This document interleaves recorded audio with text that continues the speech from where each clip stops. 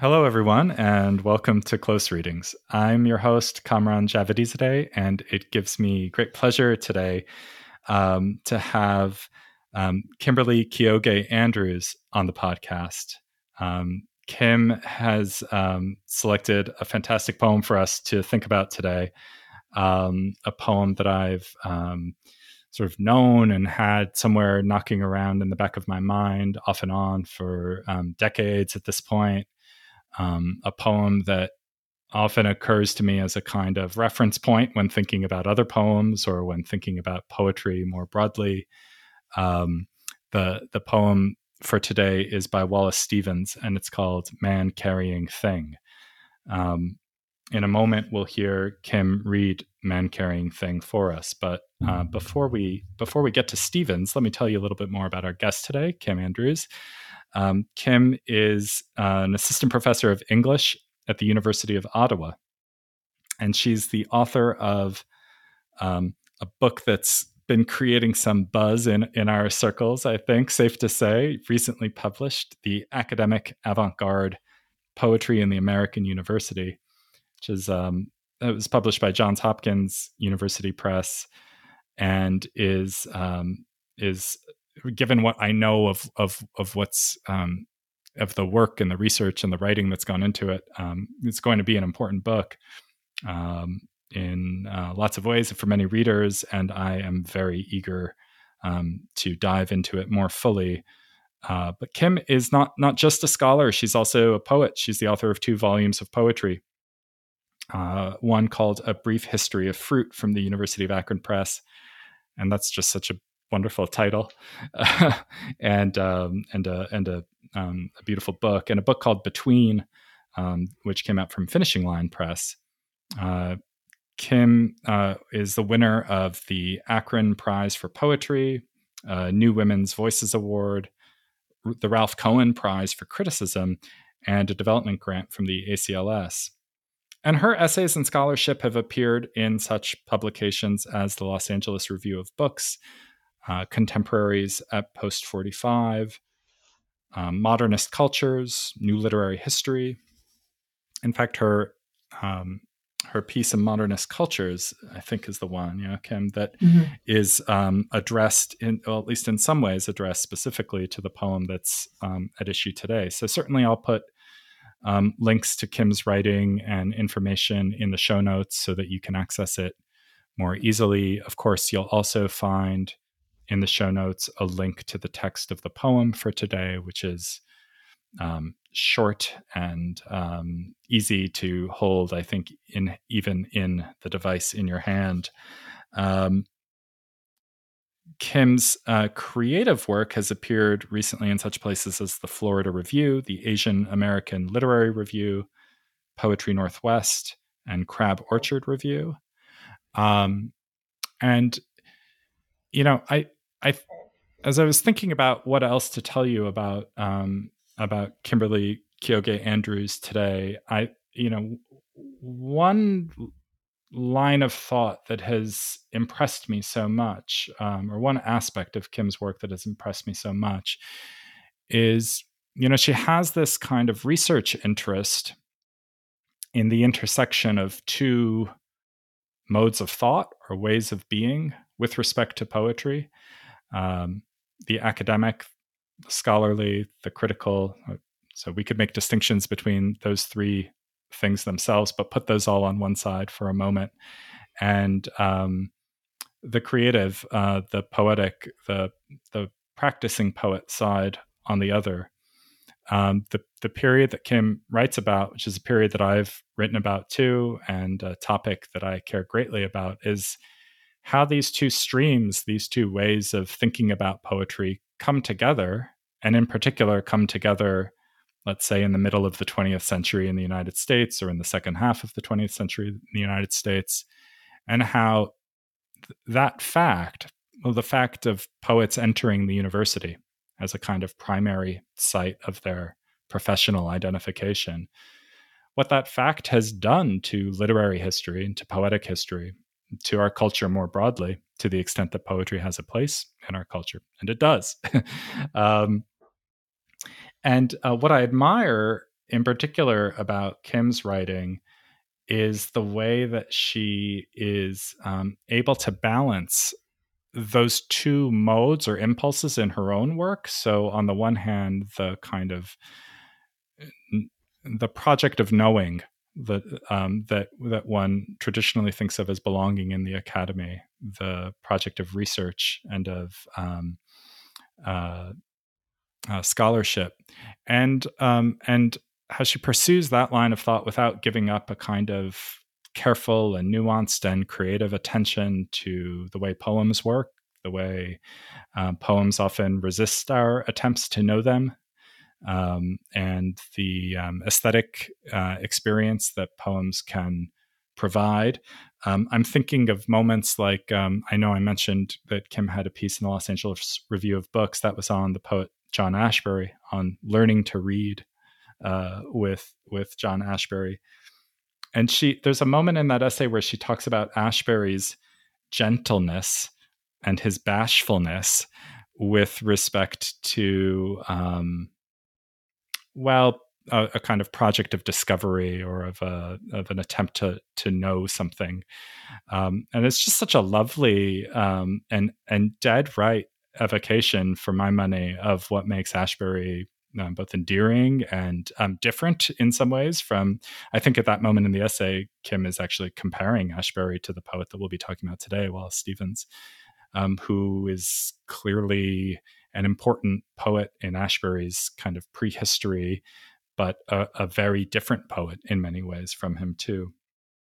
Or I think about the essay that the article that Kim wrote in New Literary History on the poet Jory Graham, and the teaching of creative writing. So that's an essay about how Jory Graham's career intersects with the kind of pedagogy of creative writing and the teaching practice of writing, and that kind of historical observation that Kim makes gives her a direct line into some of what makes Jory Graham a poet I love, and a poet that I want to read, and a person whose thoughts I want to engage with. So this is just to say that in Kim, we have a perfect guest on today to talk about this poem, which I think sits at the heart of this kind of question, that is, of how poetry comes together with the study of poetry in the middle of the 20th century in the United States.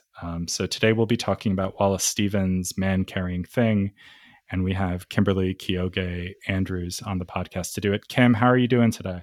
I am doing really well. Thank you so much for that super generous introduction, Kamran. It makes me sound way more sort of comprehensive than I feel. But I'm glad that you found that in my work. Well, comprehensiveness will come, or probably should only come over the years, and one wouldn't want to be prematurely comprehensive, but True, yes, I mean true. it all feels like it's coming together so beautifully in your work, and I want to congratulate you on the publication of the book. Thank you so much. This feels like a supremely Stevensian moment, and I don't know if it's going to be audible on my microphone, but rolling past my house right now, and maybe it's deciding to park right outside of my house, is an ice cream truck. Amazing. Yeah. So Is there an Stevens is emperor some. in it? Right. I know the guy who drives it. He's kind of emperor like. Yeah. So for those of you who don't know, Stevens is such a fascinating poet because on the one, I mean, for so many reasons, but one of them is that on the one hand, if you read certain poems by Stevens, he seems so austere and sort of intellectual and abstract. And then there are other Stevens poems that you read, where that get at it's what he said in a letter famously about the Emperor of Ice Cream poem, that what he liked about it was that it gets at the essential gaudiness of poetry. Yes. And Which there is is such a this, crazy thing for Stevens to say, I think, in the Stevens that we typically know. yeah. So there is this kind of earthy, and these are Stevensian terms, I realize as I'm using them, but there's this sort of earthy side to him that is like a sensual poet, Yeah. and all of that. Okay, but I'm getting ahead of things. Um, Kim, I'm wondering if you and I, this conversation came together sort of serendipitously and all at once. And I put the question to you as I put it to so many of my guests, or almost all of them. There have been a couple of cases where I've really strong-armed people into talking about a poem that I want to talk about. But the idea of the podcast really is to invite a guest and to invite the guest to choose their own poem. And you got to this choice pretty darn quickly, I think. And I wonder, since it occurs to me, at least in the first place, that I take it that Stevens has a place has a place in your book, but that really the book is focused on a somewhat later period in U.S. poetry. So how did you get here? Like, why this poem? Yeah, it's a great question. I mean, this poem, it occurred to me, and I guess I'll just be honest with listeners here in the way that I was honest with you, is that a lot of the poets that I deal with in my book anyway, write these really unwieldy, sort of long poems. Some of them are in prose. And so when we're thinking about a podcast like this, I was like, oh man, like what is something that I can talk about that fits in a, you can read it read it comparatively quickly, and you can kind of talk about it like a whole. And Right. man carrying thing occurred to me not only because it happens to be referenced in the book, but also because I think, despite the fact that my scholarly work takes place almost entirely kind of in the second part of the 20th century and into the 21st, that there Right. is something about Stevens that feels really foundational to my conception of what it is like to do intellectual work in poetry. And so Mm. man carrying thing, unlike some, this sort of tendency in Stevens to do this kind of philosophizing happens at length, obviously, in his longer poems, Auroras of Autumn, Right. Notes on a Supreme Fiction. But man carrying thing, I think, is like, it's what, 7 couplets. And he gets a lot of that same work done. And it's also such an interesting poem in the way that it encapsulates, again, in a really short space, a lot of the sort of thematic stuff that thematic but also Mm. imagistic, insofar Mm-hmm. as the poem has images, which I guess we'll talk about later. Yeah. Right. Yeah, we'll want to talk about that. It's an interesting Indeed. question. Yeah, that he brings up over and over and over again. And so I'm not a Stevens scholar. I'm not even a modernist. And so my range of reference regarding Stevens, I think, might be. I fear that it might be a little narrow, but Stevens, nevertheless, I continue to be an ardent Stevens supporter, maybe to Yeah. my own detriment. I don't know. Well, maybe there's also an opportunity here, or a responsibility we have to lay some further cards on the table, which is namely that you and I share an educational path, at least to some Yeah. extent. That is, we got our PhDs from the same university, Yale University, which, though we didn't overlap there, Stevens, it's sort of hard to be a poetry person at Yale and not to have Stevens matter quite a lot to you, and maybe in an outsized way to people outside. I mean, I guess the only reason I bring it up, Kim, is because I know you have this interest in, institutions of higher education and the ways Yeah. in which they've shaped poetry in the second half of the 20th century. And Yale and maybe Harvard, to some extent, seem like places where Stevens has a kind of outsized influence, whereas in other places, famously, Stevens is less significant. Is less significant. Well, and the Yeah. funny thing about obviously he lived in Hartford, but was in New Haven a lot. I mean, he's just such a Connecticut poet. It's interesting that you Right. say that, though, because I think that was one of those things in a kind of, I don't know.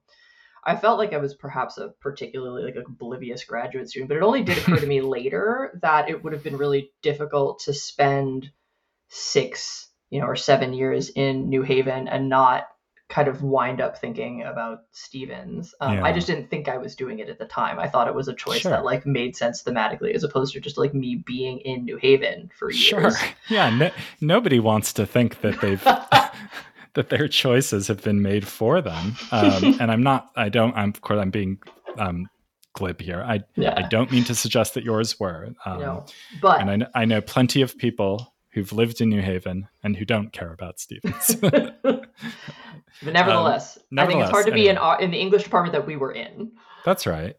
Yeah, that's interesting. Well, maybe we can think about that some more as we go on, but we probably shouldn't get much further without um, giving our audience a chance to listen to the poem. So it's quite a short poem, as we've said before. I want to alert people to that again so that you don't miss it. As Kim is about to read it, and remember also, of course, that you can look on to the text of the poem and the link that I provide. But Kim, would you read "Man Carrying Thing" for us? Absolutely. Man Carrying Thing. The poem must resist the intelligence almost successfully. Illustration. A brune figure in winter evening resists identity. The thing he carries resists the most necessitous sense. Accept them, then, as secondary, parts not quite perceived of the obvious whole, uncertain particles of the certain solid, the primary free from doubt, things floating like the first 100 flakes of snow out of a storm we must endure all night, out of a storm of secondary things. A horror of thoughts that suddenly are real. We must endure our thoughts all night until the bright obvious stands motionless in cold. Kim, thanks so much. So that's "Man Carrying Thing," and as you, I think, mentioned earlier on, and for people maybe who aren't looking at it, the poem is in couplets. Maybe that's something that we'll want to talk about at some point. Think about why. I mean, they're not rhyming couplets, though maybe they do things like rhyme at times. Yeah. So okay, we can come back to that. I guess also maybe just useful for people who really know nothing at all about Stevens. Worth it to say we've been talking about him as a 20th century poet, and it's true that he wrote his poetry, published his poetry in the 20th century. But Stevens was born in the 19th century, born in 1879, lived to 1955. Lived mostly in Hartford, Connecticut, where he was famously not only a poet, but an executive at an insurance company at the Hartford Accident and Indemnity Company, as I think it was then called. Yep. This poem, "Man Carrying Thing," was first published in book form in Transport to Summer, which came out towards the end of Stevens's life in 1947. So maybe that places our listeners a little more precisely in Stevens's life. But when I said before, while I was introducing you, that this is a poem that has knocked around in my head for all these years, and that it's a poem that I think about as a kind of point of reference and thinking about poetry more broadly, really what I had in mind was its first sentence, Right. which is, it's so aphoristic that Stevens reappropriated it as an aphorism. Actually, I'm not sure if that's the right order, if it was first in the poem and then in his adagia, which is this sort of collection of I think that's right. one-liners, basically. Yeah. Right. But that line, "The poem must resist the intelligence," and for people who aren't looking, so the line break comes at that word. "The poem must resist the intelligence almost successfully." So, I don't think we have necessarily, when we read poems, to begin with the first line, but in this case, I think one really ought to. What is it that, to help us understand some of the complexities that are at work, Kim, in the first line and a half? It's almost the first couplet, but interestingly, not quite the entire first couplet of the poem. It's the first sentence of the poem. It's the first sentence of the poem. It's the first sentence of a poem that actually only contains like 4 sentences, right? There's like a couple of short sentences in the middle of the poem is like a big long sentence, and then there's short sentences at the end again, or a short sentence at the end again. But the poem, the funny thing about the first stanza of this poem is that it contains a line break right after the intelligence that seems like a gimmick. The poem must resist the intelligence, and then there's the gotcha line break, gotcha Right. almost successfully, and so that Right. turn, there's a kind of double turn. We're doing it in the line break, and then we're doing it with the thought.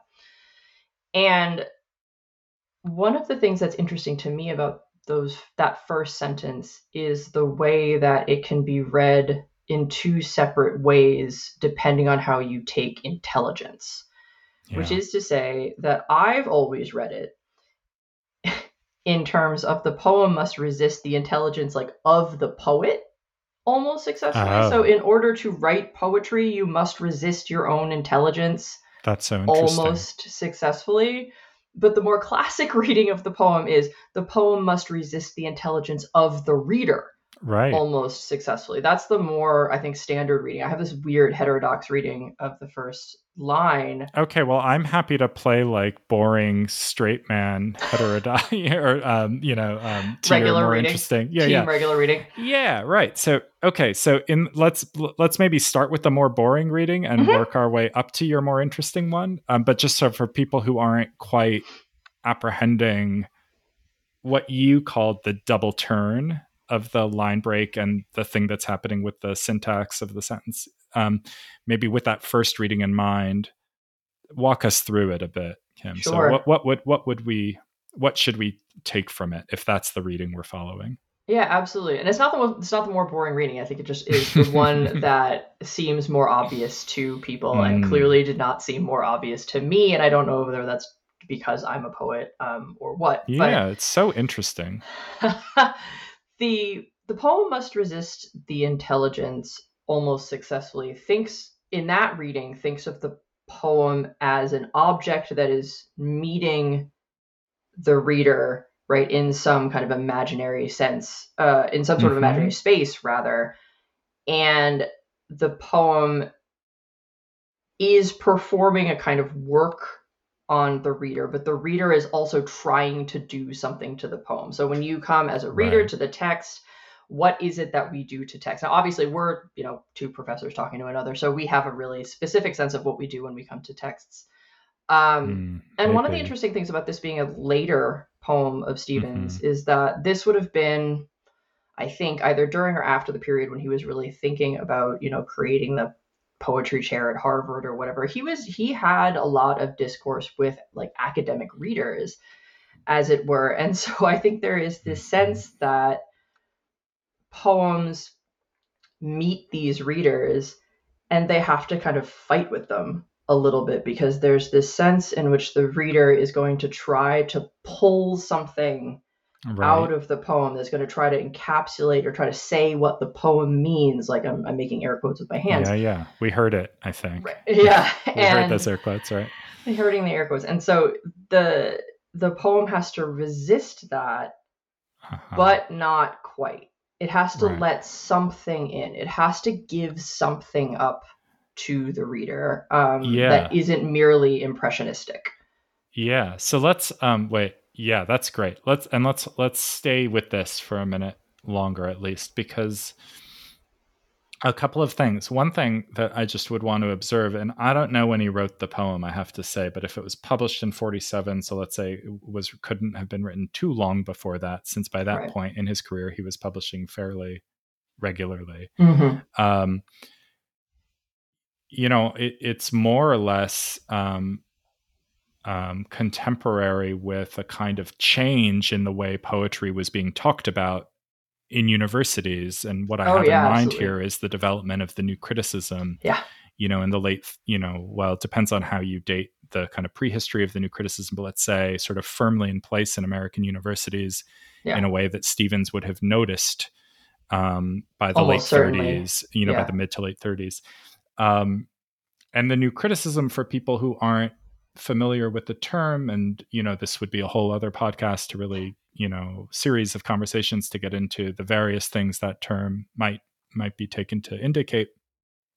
I think an accurate enough kind of thumbnail version of it is that, well, the new criticism informs indeed the kind of project that this podcast is still doing, which is to say, like, the practice of close reading, whereby you take a poem, and perhaps if you're doing new criticism in the most kind of orthodox sense, which isn't what the podcast does, because this podcast sort of swerves left and right in all kinds of ways, but you'd really only be paying attention to the poem, to the definitions of the words in the poem. You'd be moving line by line through it, and you'd be trying to, through some kind of display of your own ingenuity or wit or intelligence, to extract from it some kind of meaning, or more often the case, some kind of ambiguity or multiple sets of meanings or something.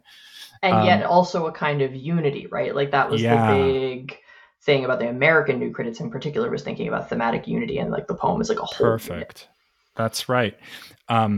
That's right. Which is why, you know, for the new critics, the kind of preferred kind of verbal artifact, and that's a term they would have used to take on with that method, is like the short lyric poem, the kind of poem you had to choose for this podcast, for some of the same reasons, because like the scene of the new criticism was just as often the classroom as it was the essay or the article or what have you, or the book. That was developed as a pedagogical method, right? It was developed precisely in order to do things with poems in classrooms. Okay, so now I want to think what sort of keeping still on the track of this more kind of commonplace, I won't call it boring, but way of reading that first line and a half, which is to say the poem is resisting the intelligence of a reader, let's say, almost successfully. If I heard you right, Kim, your way of interpreting the word almost, which is the first word of the second line of the poem. And Stevens is the kind of poet who, for whatever it's worth, is still like, he likes to capitalize his lines. He does. And he comes at a moment where poets don't have to do that anymore, but he does. Yes, it's a kind of... Is this one of the reasons why people associate Ashbery with Stevens? Because Ashbery also like insistently did that, despite the fact that nobody else seemed to be doing it. I think probably lots of reasons, but okay, we'll come back to that. Okay, anyway, sorry. If I was hearing you right, Kim, you were taking the word almost to mean that, well, the reader wants something from the poem. The poem, almost like a coy mistress or whatever, is like holding the reader off at arm's length, you know, resisting his advances. Sorry, I say his because I offered the coy mistress scenario, but you know, resisting the reader's advances. But it's almost successful in your way of reading it, because something of the poem can't hold itself off, that the reader will apprehend some part of the poem. And it occurs to me that there might be other ways of taking the almost too. Like it might be, in other words, that the resistance works for a while until it doesn't work at all anymore. You know, that is, the almost might not be, I don't know if it's quite spatial in the first sense, but something like temporal. That. Whereas in the second sense, it's temporal, right? It's like I can hold you off and hold you off and hold you off. And then finally you take, you know, you overwhelm my defenses. Right. It gives in. Yeah. Yeah. So, was I here? Is that, you know, I guess, what do you think of that? No, I think that's, I mean, that's probably the better reading, actually. I think those things can coexist in that, like, you know, even, well, or maybe not coexist, but that there is a point before everything collapses where you have this kind of like back and forth where the poem is still resisting, but the reader's sort of sense of it is sort of starting to become clear. There's that kind of like back and forth moment in that kind of temporal progression that you're talking about. That makes a lot of sense to me. Oh, that's interesting. Yeah. So you get a little bit, and then. Yeah. And I mean, I think the only thing I'd say about the sort of the full end of the temporal reading is that I don't think you ever get, well, it's hard to say. I don't know whether or not you get to a point where like the poem just sort of opens itself up completely to the intelligence. And that's, I think, maybe part of where my reading comes in, which is where you have this, you know, this kind of very melancholy back and forth between what we can think and what we can know. Oh, yeah. And what we say or write. Yeah. and uh, how what we think yeah. and what we can know makes itself known only ever incompletely in language.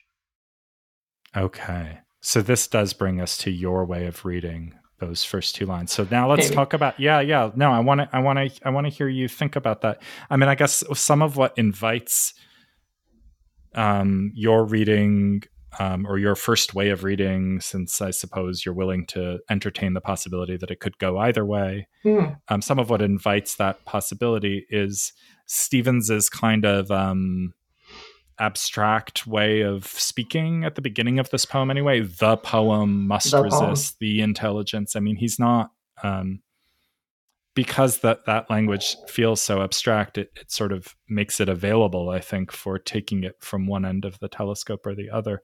But so what would it mean for the poem to resist the intelligence of the poet almost successfully? Yeah, this to me, I don't know, maybe listeners will find this to be like a completely implausible reading of these lines, but for me, the poem must resist the intelligence almost successfully. There's a kind of mythos of poetic composition that I think obviously Mm-hmm. very much persists today, which is a kind of muse style Right. scene of composition where some, and the muse style means literally something else is just speaking through you, right? So you're Mm-hmm. not a composer so much as you are just kind of a mouthpiece. Mm-hmm. And so the poem as a kind of type of inspiration doesn't really require thinking. It requires kind of expressing in a way. And maybe we can talk about this later because I think one of the Yeah. things that's so interesting about Stevens is how like inexpressive he is actually. Yeah. And in that reading, right, of what poetry, what writing poetry entails, there's almost no intelligence involved at all. It's kind of this sort of inspirational act.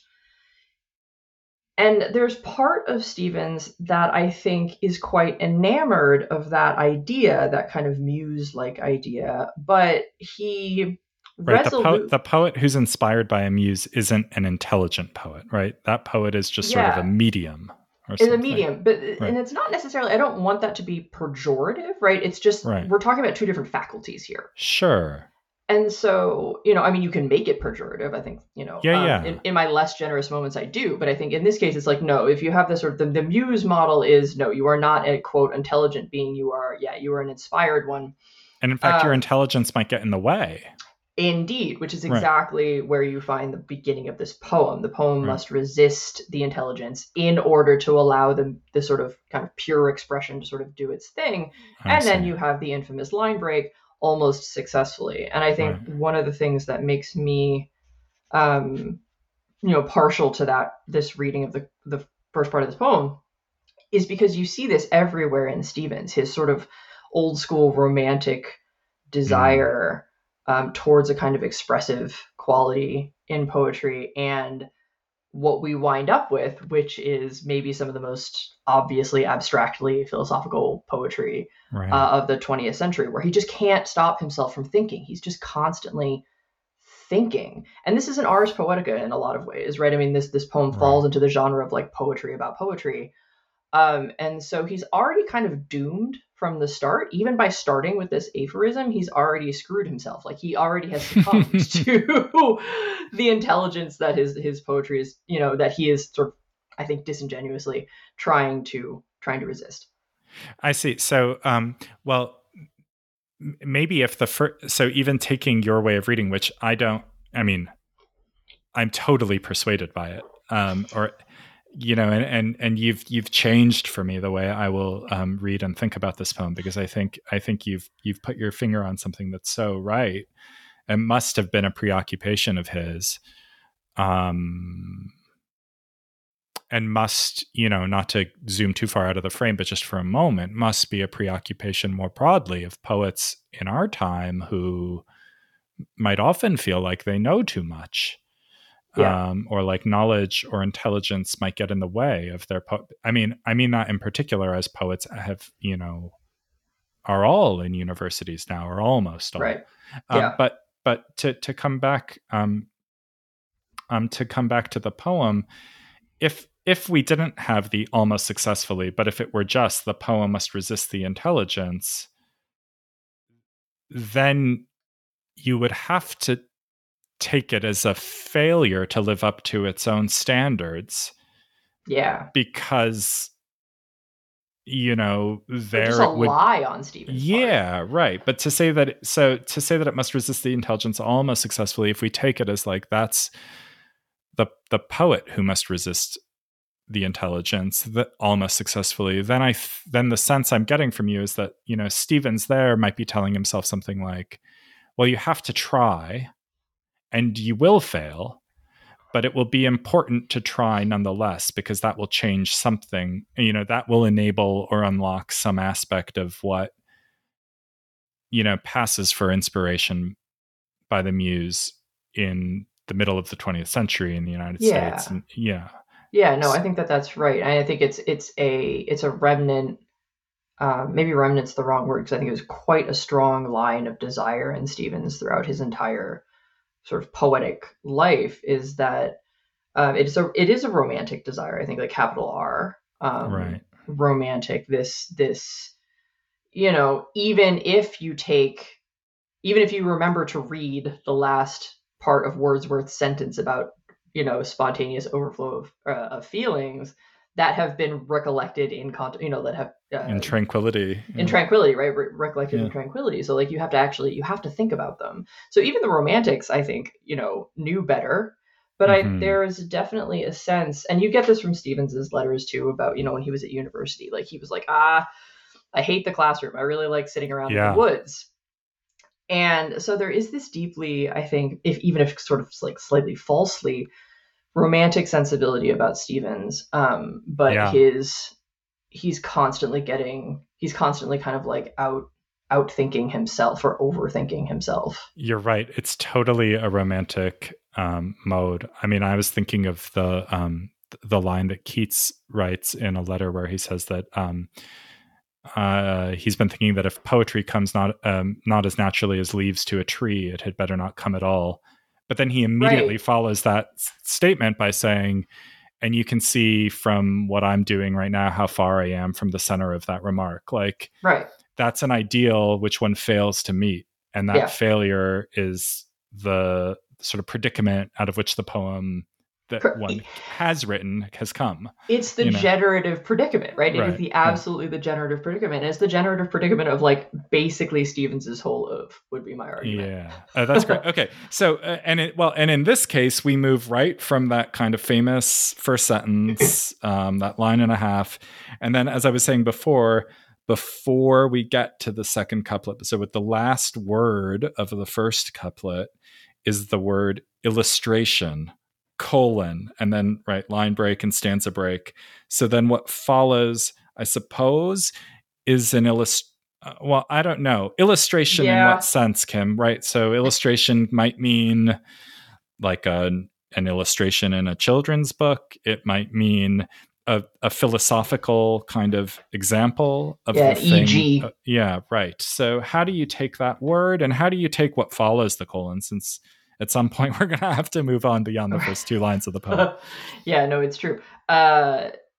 Illustration I take relatively simply to be the kind of illustration you would find in a philosophical text, right? It's definitely an example given. The thing that's interesting about this poem is that then you have a couplet break, right? So illustration, colon, and then you have a bunch of white space. So you're like, okay, what's going to happen next? And what you get is just a reiteration of the title, kind of. You get a guy Mm. and you get a thing. And so it's not illustrating much of anything other than Mm. the like other than the inability of the poet to get back to that sort of romantic sense of maybe like describing nature or being very close to nature in language or being able to describe um, the external world accurately in language. And so you have this moment where it's like illustration, a brune figure in winter evening. So you have a figure in winter evening, so that's fine. That you have this like moment of, you can picture that kind of. But then Mm-hmm. the rest of the line, it says it resists. So you have the resist again, line break, identity, resist identity. So it's like, okay, we can see the figure, but it doesn't resolve into anything. And then the thing he carries resists. Again, you have a line break. So both lines of the second Right. couplet end in the word resist. Resists, next, the most necessitous sense, which is a much kind of more nebulous thing that maybe we can talk about, because I don't really know I've never really known what to do with the sort of most necessitous sense, other than the kind of, Yeah. again, romantic concept of necessity, capital N necessity. It's almost an impossible phrase to say, too. The most necessitous sense. It's like a real tongue twister of all those S's and T's and N's, that all those sounds that are produced there. But right. So you said that, illustration here must be a kind of example in a kind of philosophical argument. And yet it is also kind of an image, as you Yep. suggested, right? So a brune figure in winter evening resists identity. Am I hearing you right, that at least the one kind of sense, or maybe a primary sense in which to take that resisting of identity meaning, is to mean rather that this man remains anonymous? Like you said, he doesn't resolve into a kind of clearer image or something. Like we can't pin down his identity. Is that right? Something like that? Yeah, and so that the image winds up being a kind of stand in, almost. It's not, when I tell, okay, so I'm going to digress here into a sort of pedagogical story, because obviously I spend a lot of time teaching students how to write Mm-hmm. poems. And one of the things that I'm constantly telling them is that you have to use, like, quote unquote real images. Right. And they're always like, what do you mean by real images? And I'm like, well, it has to be sort of specific to something that it doesn't have to be, but, like, a lot of poetry is based on specific images that are sort of particular to your own observation, right? So if it is a Mm. cup of tea, like, we need to see sort of your cup of tea. Um, Right. and here you have the poet saying, okay, a brune figure in winter evening is sort of refusing to become real in that specific sense, right? In that, Right. like, it's just a figure. And so it is, yeah. And so it doesn't mean that we have to name the guy Bob or whatever, but simply that you Wally. have, yeah, Bob the Bruin figure. Mm-hmm. Um, that you have the poet sort of moving towards specificity of imagery and then stopping themselves, right? Resists identity. Mm-hmm. The thing he carries, again, you never know what the thing is. It could be anything. The thing he carries resists the most necessitous sense, right? And so, like, that kind of refuses to sort of Right. do what it's supposed to do, which is cohere into an image that can then, I guess, if we go back to the sort of the front of the poem, I know you didn't want to do this, No, it's but that cool. refuses to cohere into something that can meet the reader, Ah. um, and be like, here's something specific that then you can interpret in all of its sort of imagistic fullness. Uh-huh. I see. Right. So the reader here is like the figure in a movie, like a spy movie or something, who sees a photograph of something and wants to keep like enhancing the photograph until Right. they And it can. just refuses to, And yeah. you're just not going to get a high No. res enough image to be able to perform that active identification. Right. I guess the thing that I wonder is, like, as we talked about at great length, so we don't need to necessarily rehearse that here. In the first line and a half, that kind of resistance was almost successful, whereas the resistances that are named in the third and fourth Our lines of total. the poem, they don't. Yeah, they either they're total, or the almost successful nature of them is left implied or Yeah. something. Yeah, yeah, right. You And know. that's a good point, right? It's like either they're almost successful or they're completely successful, and Right. it's not clear.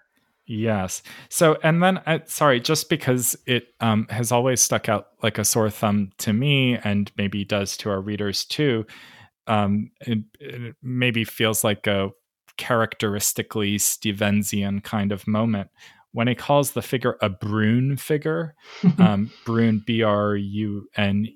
which, Stevens was a poet who thought about French poetry and the French language now and then, or often enough.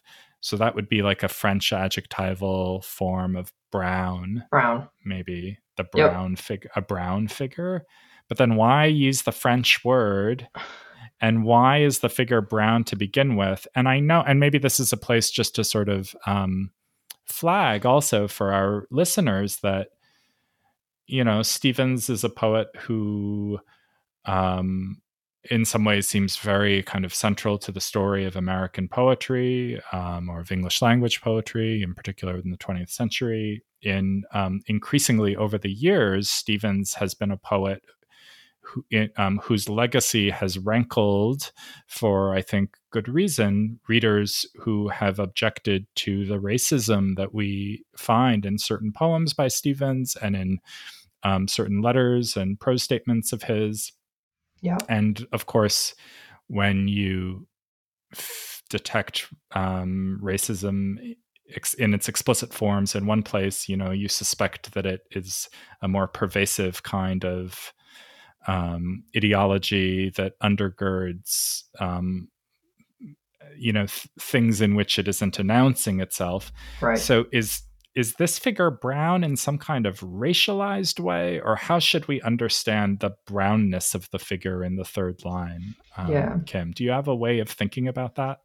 I think that it is absolutely important that folks are reckoning with Stevens's sort of long history of explicit racism, and the fact that the brownness in this poem gets attached to like a human being, is definitely one of those things that seems to announce itself as something that could be read in that way, particularly because you have the Bruin figure in Winter Evening like resists identity, so like the brown figure refuses to coalesce into a person, Right. um But is instead a kind of stock but figure, is a kind of. stock figure, Right. right? Right. Like and I don't my I guess hesitation there is that I haven't figured out a way in which that helps us read the poem in any way that makes any sense. I think for me, that sort of that Bruin figure, and this is where I am consonant with.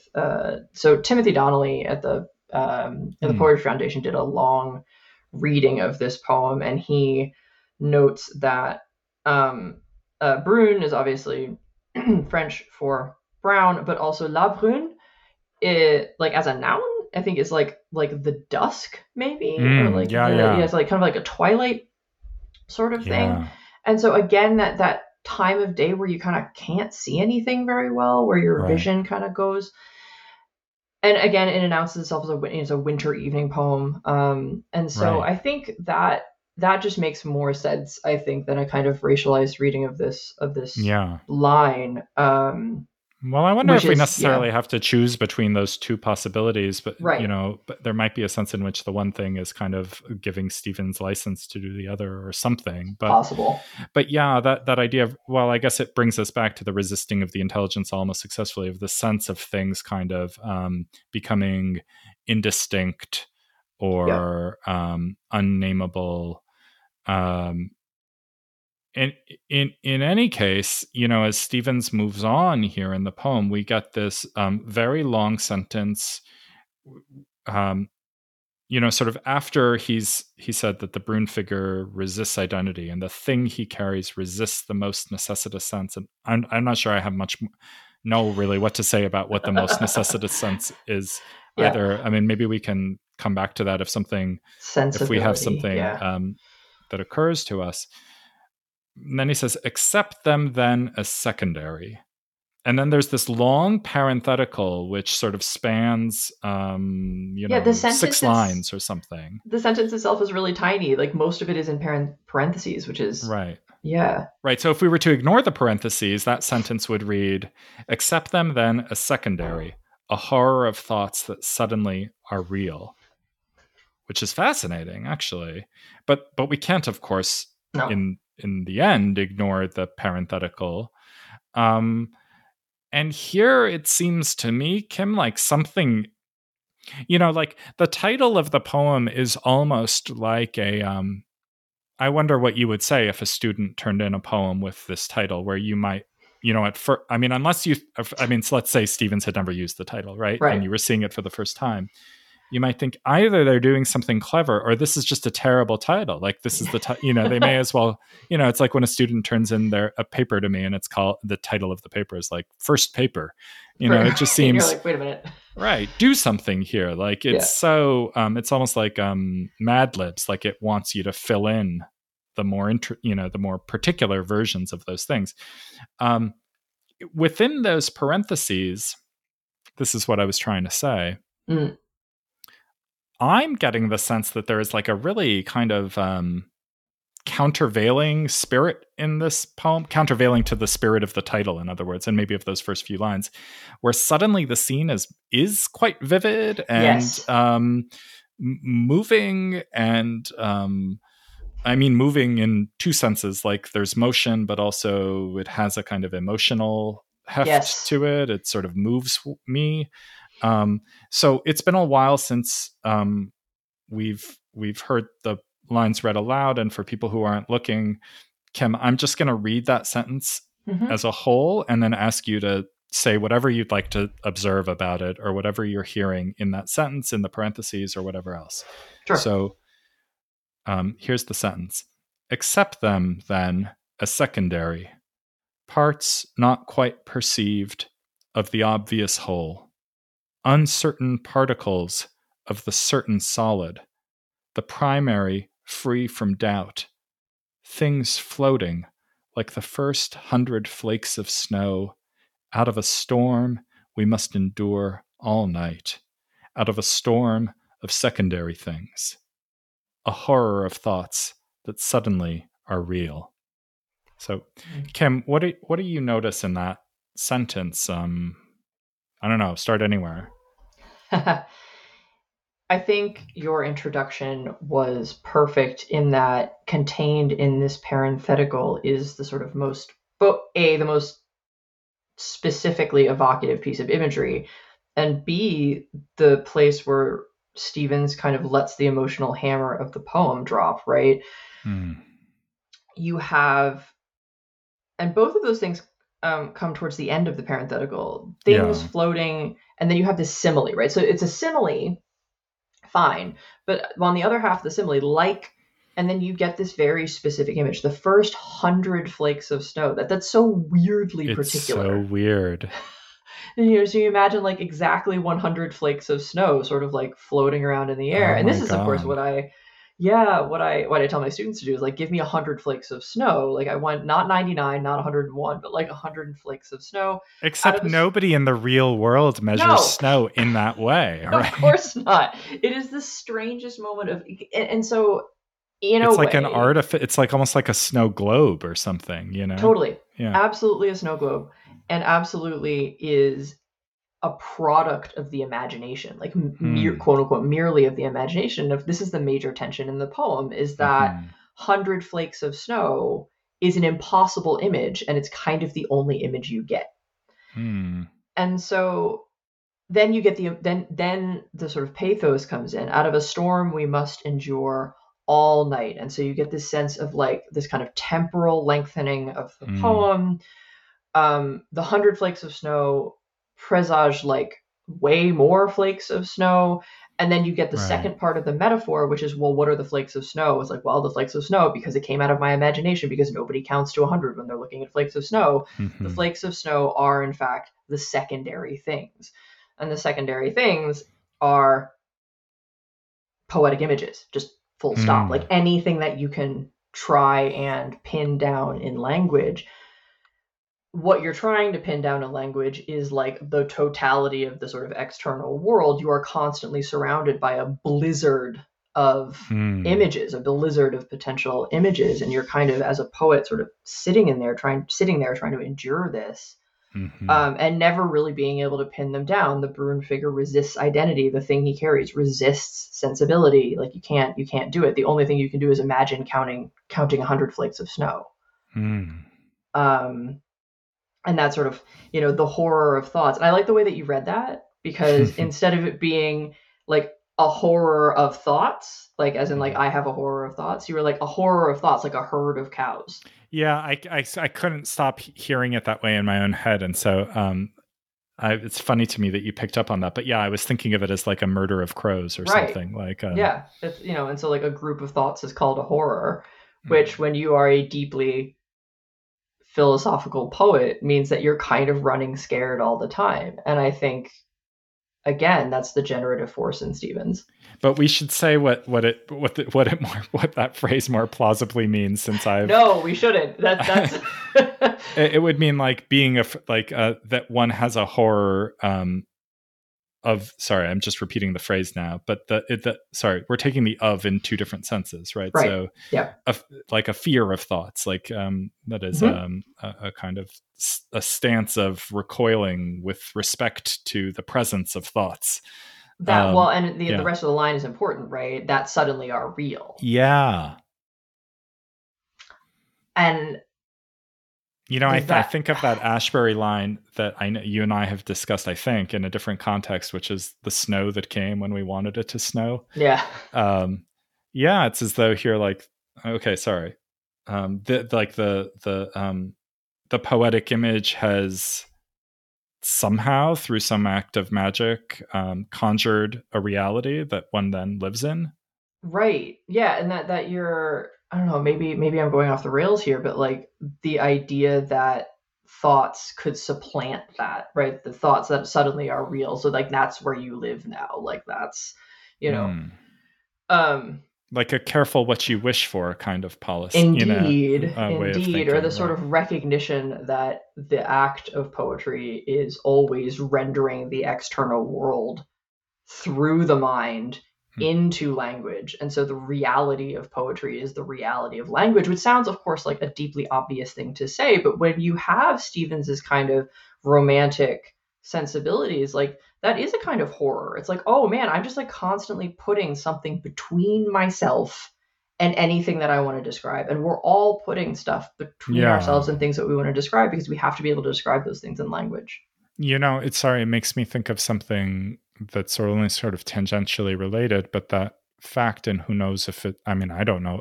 I shouldn't say who knows. I should just say, I don't know if it's true, but I take it that it is, that one hears reported from psychologists, which is that the way memory works is like, you're not retrieving a memory from some data bank in which you've stored it. You're like redescribing Yeah. each time, and so each time you're getting in each time you remember a kind of beloved memory, you're in fact encountering Re you're recreating it, and it's, in one way of thinking, getting further and further from the thing itself, yeah. Yeah. which is a really more, I mean, so it makes you want to not remember the thing, To because you try don't, and keep it to truthful keep it in some way. right. And so for Stevens, who's always thinking about the relationship between the imagination and reality. Um, he has that line somewhere where he says, he talks about the quote unquote the necessary angel, and he talks about the angel Yes. of reality and the angel of imagination, and he says, I'm paraphrasing badly here, but I think I'm Uh, getting the gist of it right. He says that, like, um, people think that the necessary angel is the angel of the imagination, and 9 out of 10 days they're right, but it's the 10th day that counts, or right. something, right? Which is um, yeah. Stevens wants to come back to the real, like he's, Yes. but here it's as though the thoughts have become suddenly real, and that is Yeah. itself a horrifying development Yeah. that we Yeah. have to endure. So that gets us to the last couplet of the I was poem. about But to do you, say do you that have, then you immediately yeah, get to the last couplet with because I mean one of the things that's so interesting to me about this poem is the way that it we probably won't have time to discuss the sort of like the couplet form, but there's so much we have a little bit repetition. of time. If, yeah, feel free to, Yeah, there's so much share some thoughts on that. repetition in this poem that ultimately doesn't have any images in it, and so you have Hmm. this like the must endure all night, we must endure our thoughts all night. um the obvious whole, the bright obvious, there's so much like weird recursivity, and so you get out of the parenthetical a horror of thoughts that suddenly are real, and then you get to the last couplet in which he basically just it almost verbatim repeats the thing that he just said, which is we must endure our thoughts all night.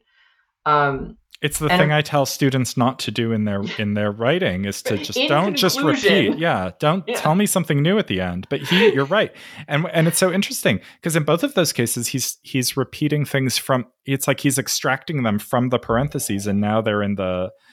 I'm imagining like a kind of sentence being diagrammed here. They're up at the highest plane, at the main kind of trunk of the sentence. right. Yeah. Yeah, and now they're suddenly in the sort of the main body of the of the poem. But of course, he's not, somebody writing a 5-paragraph essay, and so he does the sort of the in conclusion move. We must endure our thoughts all night until, and then you get this confounding last line, until the bright obvious stands motionless in cold. Which, along with the first line of the poem, is, I think, one of his more well known lines. And it's a really difficult line to know what to do with, as I sort of mentioned to you before we started this podcast. The most obvious reference here is to a poem that is in harmonium. In fact, an early poem in harmonium. So one of the first poems that's appears in Stevens's oeuvre, "The Snowman." And the last line of that, which isn't like Frosty the Snowman. It's like it's definitely not. It's like a man made of snow somehow. Literally, like just a guy made of snow. And just so that I don't misquote it, the last stanza of that poem is, "For the listener who listens in the snow, and nothing himself beholds nothing that is not there, and the nothing that is." I can't think of these poems as separate, right? Main carrying thing always reminds me of the Snowman. I think that this is something that I've wanted to talk about like this whole time, so I'm glad I can bring it up now. I think that Stevens is one of our great poets of winter. Yeah. Right? He's just constantly. Now, obviously, we have, academic discourse at Havana, and like, the idea of order at Key West. And so like sometimes he's like obviously in the tropics as well. But I think where Stevens is at his most Stevensian, it's always freezing out. Right. Yeah.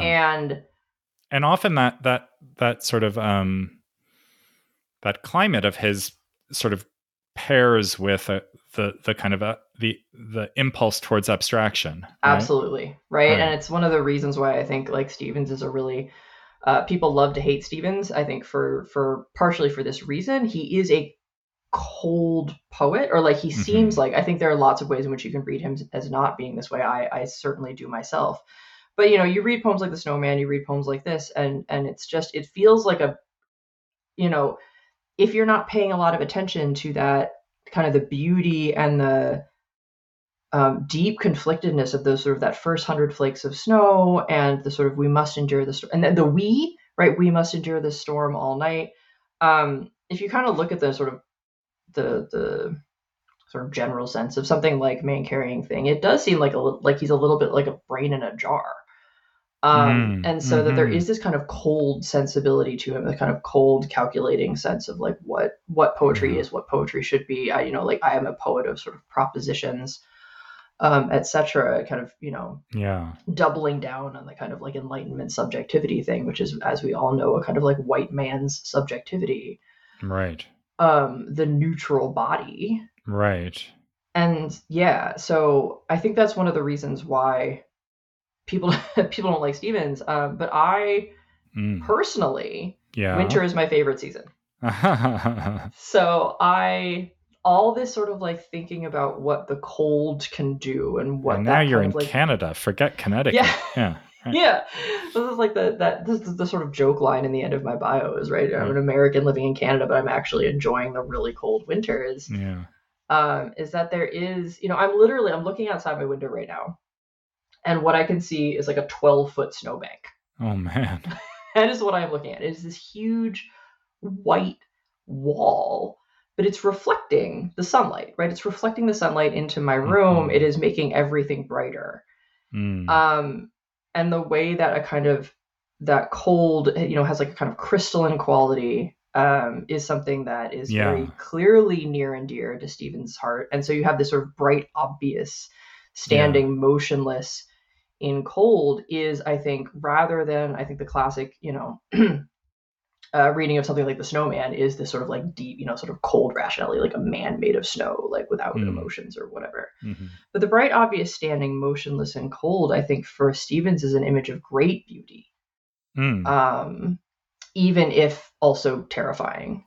Well, something that's obvious etymologically, right? Doesn't it mean it like stands in the way, right? It's sort of like um, it also, I mean, it's interesting to me to hear you, and moving, Kim, to hear you describe the beauty for you of winter. And I guess I admit that's beauty must lie in the eye of the beholder, because I don't I'm see in that the beauty as well. minority. I Yeah, know, no, I no. know. But and it's interesting to hear you talk about Stevens as a, the Stevens at his most Stevensian as being a winter poet. And I think that's right. But, and then I'm immediately thinking of like summer Stevens too. And what Mm-hmm. it brings me to is this other thought I've had off and on about poetry, which is that more than like winter poets and summer poets or spring poets and fall poets, sometimes I think there are like solstice poets and Mm. equinoctial poets.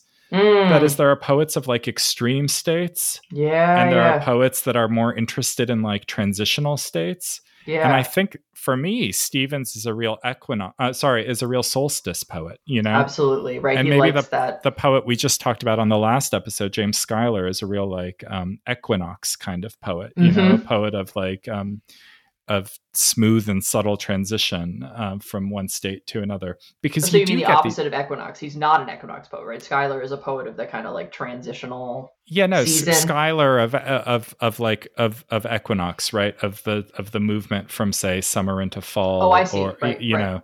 Yeah, or winter into spring, those kinds of middle state yeah, seasons, as I think of them, as opposed to like the big primary color seasons, which are the thing in all of its cold yeah, or all of its light. um yeah. it also, I also wonder if, and maybe this isn't to dispute your bringing the snowman into things, because I think what I'm about to say might apply as well to that poem as to this. But I wonder if in the bright, obvious, standing motionless in the cold, and I shouldn't leave out that word motionless because it helps me here, is Mm. to say you never want to leave out evidence that helps you, listeners, is that there's some sort of reference being made here to death, um, Yeah, to a kind of yeah. and the word that ends the penultimate line in the poem is the word until, right? Which seems to me Yes. like, in some way grammatically like the word almost, right? It's like Oh, there's there's a state of the current state of affairs, either temporally or otherwise, is going to persist um, until it doesn't. until it doesn't, or it's going to almost do the thing that it Yeah, does, but not quite. yeah. Um, and in this case, you know, well, there's one thing that will put an end to the horror of thoughts. Yeah. You Yeah. know, No, absolutely. I mean, this is, and yeah, we can bring this episode full circle by talking about the corpse in the shroud and the Emperor of Ice Cream, yeah, that's right? Like right, that's that's right. the end of imagery is the Let sort B of be the finale of seam, right? and the finale of Seam, and the B there is just death. Yeah, I think that's a brilliant reading yeah, of the last of the poem, and it makes total sense. Like until the bright obvious, which is that B being finale of Seam is in fact yeah, not. I think that a lot of people. That's another one of those lines that's really easy to read incorrectly, which is the sort right, of like only in reality will we be sort of satisfied. It's like no no no no no. It's like right, once we're dead. right. Once we language stops when you're Huh. dead. Uh-huh. Uh-huh. And I think that's absolutely here. The bright obvious, which is that, you go back to that line, Yeah. the storm of secondary things, right? We are Yeah. that's the thing that's real. Yeah. The thoughts that suddenly are real, and that the storm stops Yeah. when it's motionless. Yeah. So listeners, we'll it's funny to me the way we've kind of ranged all over the place, but have also found ourselves in talking about the end of this poem, talking about these two early great poems of Stevens's, which I think of as paired in their own way, but as a kind of Northern Stevens and Southern Stevens or something. Mm, The Snowman and the Emperor of Ice Cream. yes. The Emperor of Ice Cream, for those who don't know it, is a poem that seems to, I mean, it confuses a lot of readers right off the bat, but it's helpful to think of it as like the description of a funeral or something like, or instructions Yeah. for a funeral. Um, and I'll provide links to all of these poems with the newsletter that goes out with the episode. And this has been a really wonderful conversation to have had with you, Kim, and I'm so glad we managed to make this happen. Yeah. Um, can I ask you maybe to read the poem one more time so we can hear it one last time before Absolutely. all is said and done? Yes, of course. This is something that I do kind of quasi for a living, so I'm more than happy to read it again. Not quasi. Well, yeah, I mean, this is the problem with having like one, like I said, like one foot in the analytical world and one foot in the sort of poetry writing world. Is that I guess like half my job is reading poems out loud Yeah. to an audience. The other half is reading about poems. Oh, but But I, that's I can't let that go, because that brings us to this other fascinating thing that we were talking about at the very beginning, which was like, we mean two things by read, right? yes, And you do both of them, right? yes, You read your poems, but you also do readings of poems.